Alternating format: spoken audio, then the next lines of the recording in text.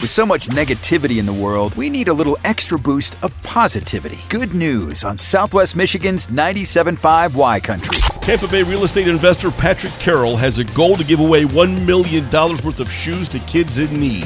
For the CEO of the real estate investment firm, Carroll is well on his way to reaching that goal after giving out $100,000 worth of shoes to underprivileged kids in Atlanta last week.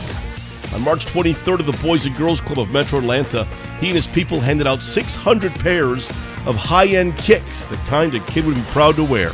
He also took the chance to give the kids some words of encouragement. To be here at the Boys and Girls Club speaking to the kids about the power of entrepreneurship means so much to me, he told the crowd. I want them to know if I can do it, anybody can. This latest giveaway brings his total to $300,000 worth of shoes given away in less than 6 months. The real estate mogul says he believes that having the right pairs of shoes can be inspirational. And then he adds, it's incredible to see the looks of these kids' faces when we pull up in that truck. Good news on Southwest Michigan's 97.5 Y Country. Brought to you by Bud Distributing, helping you always have the right beverage on hand for anyone stopping by or last-minute invites to a friend's. Hey, Bud, remember to drink responsibly.